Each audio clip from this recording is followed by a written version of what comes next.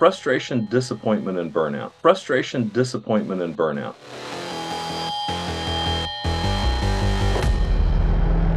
Welcome to the Inspiro Podcast, the podcast exploring personal growth, leadership, strategy, communication, and fulfillment. We are your hosts, Jason Luchtefeld and Bill Woodburn. I'm here as a dentist, transitioning into a career to help facilitate individuals and their organizations towards a more fulfilling future. Hi there, I'm Bill Woodburn, and I'm a licensed professional counselor and licensed marriage and family therapist in Austin, Texas. I'm fascinated by the way people come together to solve problems, whether that's couples or families, dental practices, or organizations. We're going to be exploring a lot of topics, and for us to be able to be free to do that, I have to let you know that this is not intended to be dental advice or counseling advice. Frustration, disappointment, and burnout. Because all those work together to make for a bad experience. Over time, it can lead to helplessness. And one of the features of burnout is helplessness. People that feel like that there's something they can do about problems typically don't burn out. It's when you feel like there's nothing I can do about a problem, or this isn't getting any better. I'm doing my best and it still isn't working for me. I'm still disappointed in the team or the practice or the patients or the whatever. And I can't do anything about it. That's when we hit burnout territory. Because burnout is basically another word for systemic helplessness. I'm going to focus on frustration from both angles here for a second. So personally, I can relate to being a leader in a practice, trying to make changes, not seeing them as quickly as I'd like and being frustrated and then giving up and saying, okay, fine, hands off. I'm just going to leave it alone for a while. I think I've even talked about this in the podcast before, where when I first came into one of the practices that I owned, I tried to make changes too fast and it did not go well at all. And so I had to take a step back. I had to let things just be, and I needed a timeout because I was getting too frustrated. And that could have easily, and I guess you could say it led to disappointment. It led to some helplessness. I don't think I got as far as being burnt out, but anyway, I recovered from that, did some things different. Great. The other side of it, though, is the perspective of the team that might be making some changes, but they're not being recognized for it. So they're getting frustrated as well. So let me put a term in here that's an important one. Bob Fraser and I go around all the time, and we're helping people change. And there's this thing called change lag. You envision a change. Maybe you even get the whole team on board. We all discuss it. We all commit to a change. There's still going to be a space where nothing changes, because whatever old way of doing something is part of the system, sometimes literally part of the system, sometimes part of the culture, sometimes just habits in people's heads. Remember, dental offices move so fast that a whole bunch of things get pushed back into the back of our minds into that habit space. That's how we clear up the space in the front of our mind to make decisions, to respond to patients, whatever. It's not a bad thing.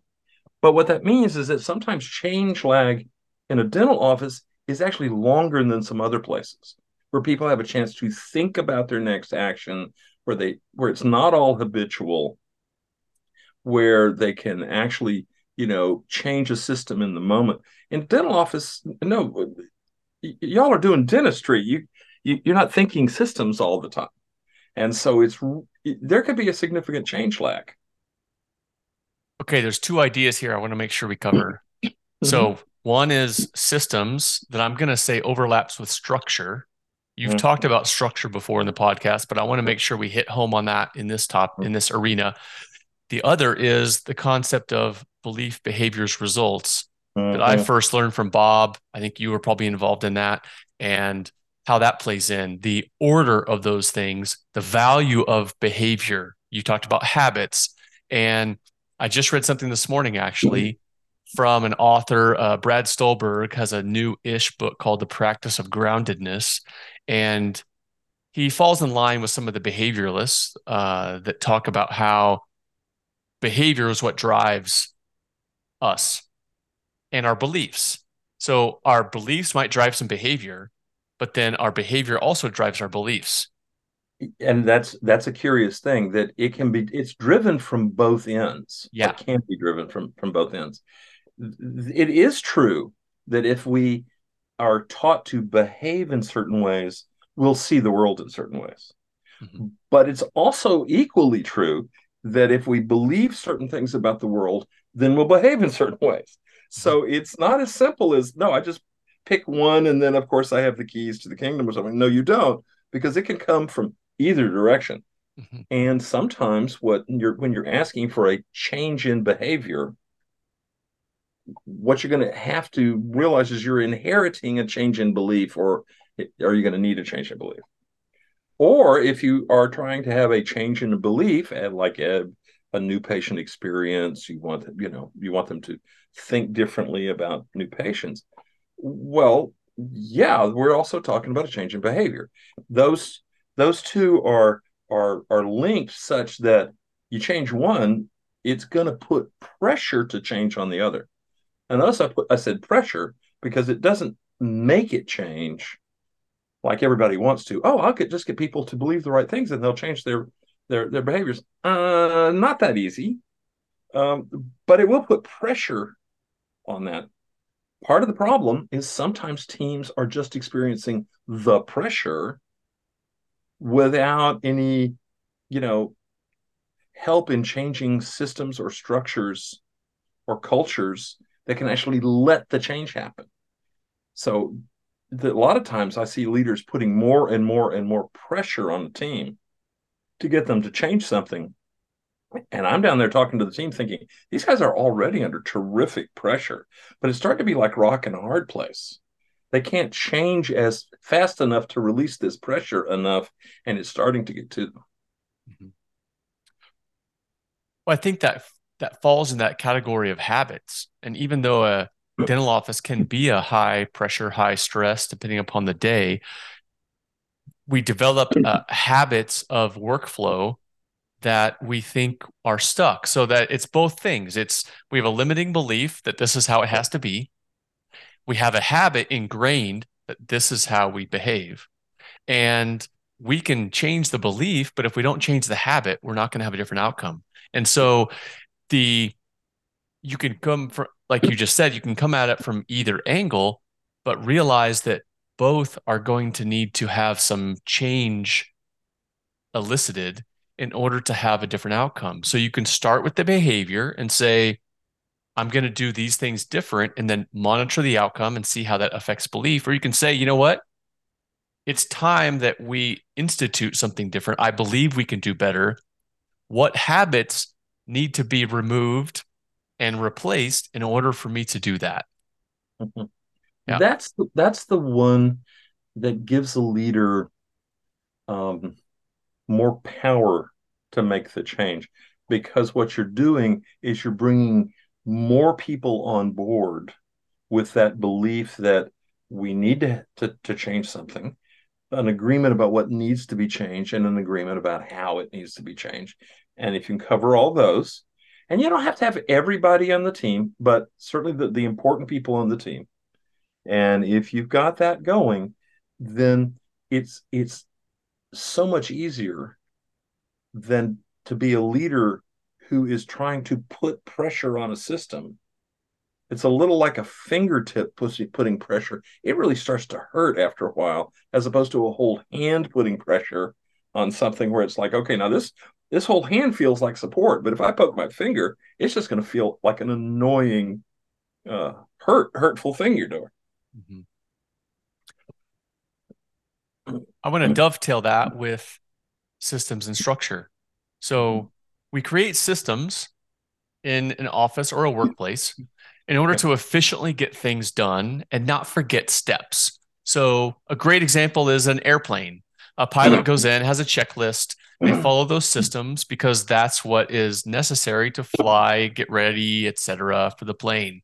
You don't want to interrupt those except when you have an emergency. And even then, in an emergency, you have a checklist. So we have the same things in dental offices, a factory. I mean, any place is going to have this set of systems. And what I'm going to say is structures. A great example for a structure that doesn't work is this concept of an obesogenic environment that we live in now. So we have a structure where we drive to work every day and we pass 10 fast food restaurants. So on a busy day when we're stressed, it's a whole lot easier to zip into a fast food restaurant, grab something unhealthy and temporarily satisfying instead of getting home and cooking something healthy. The structure is the problem. Well, So and the other piece there for if somebody who wants to change it is the scope of the change needed. I mean, in dentistry, you think, yes, okay, great. Well, I'll get everybody here on time and we'll get everybody motivated. But wait a minute, you're not just talking about those people. You're talking about their family, their kids, the traffic flow of the city. I mean, this, making a change to those fast food restaurants would be to make a change to the street, the city, the consciousness of the community, the community's place in the nation, the nation's place in. I mean, it was like, yeah, okay, could we change that? Yeah, but how much is it going to take to change all that? A lot.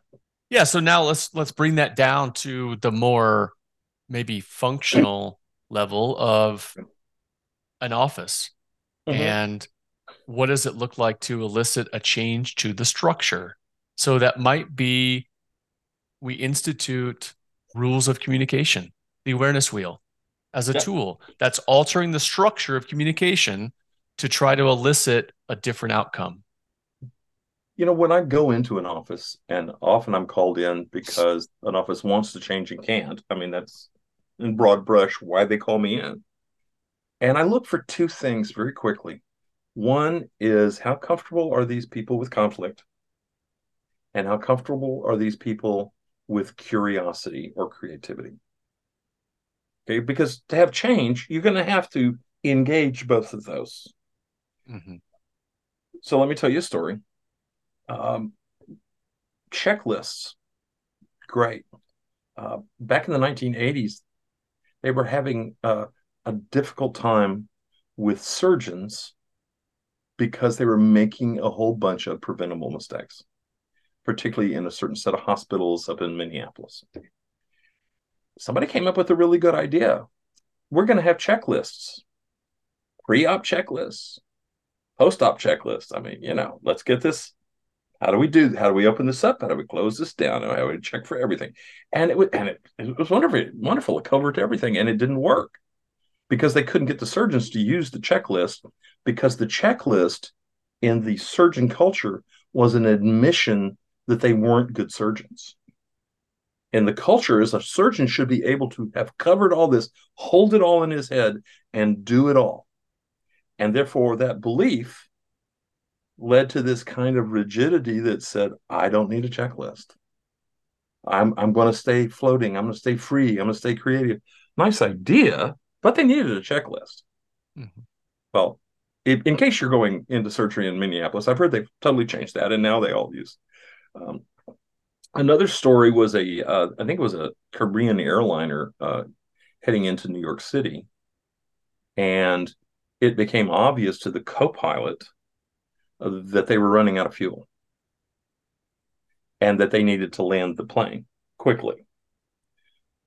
But the captain of the plane refused to deviate from his normal procedure of how to fly out through the territory, get into the pattern, and then land the plane, which is going to take way too long. And at some point, it fell out of the sky because it literally ran out because he was too rigid. So it's always like, okay, I need people who are not, so rigid that they will just let the ship go down without. But then I also need people who are willing to be a bit structured and don't make a a little god of, I can do everything and I'm gonna prove my perfection. So there's some middle ground in there that we're talking about. So what I'm hearing is it's a give and take Mm-hmm. for everybody. Well, you're trying to hit a sweet spot. Yeah. Thanks for listening. That was part 1. That will be a quick 3-parter covering frustration, disappointment, and burnout. Next up, we will be digging into disappointment. I hope you're not disappointed.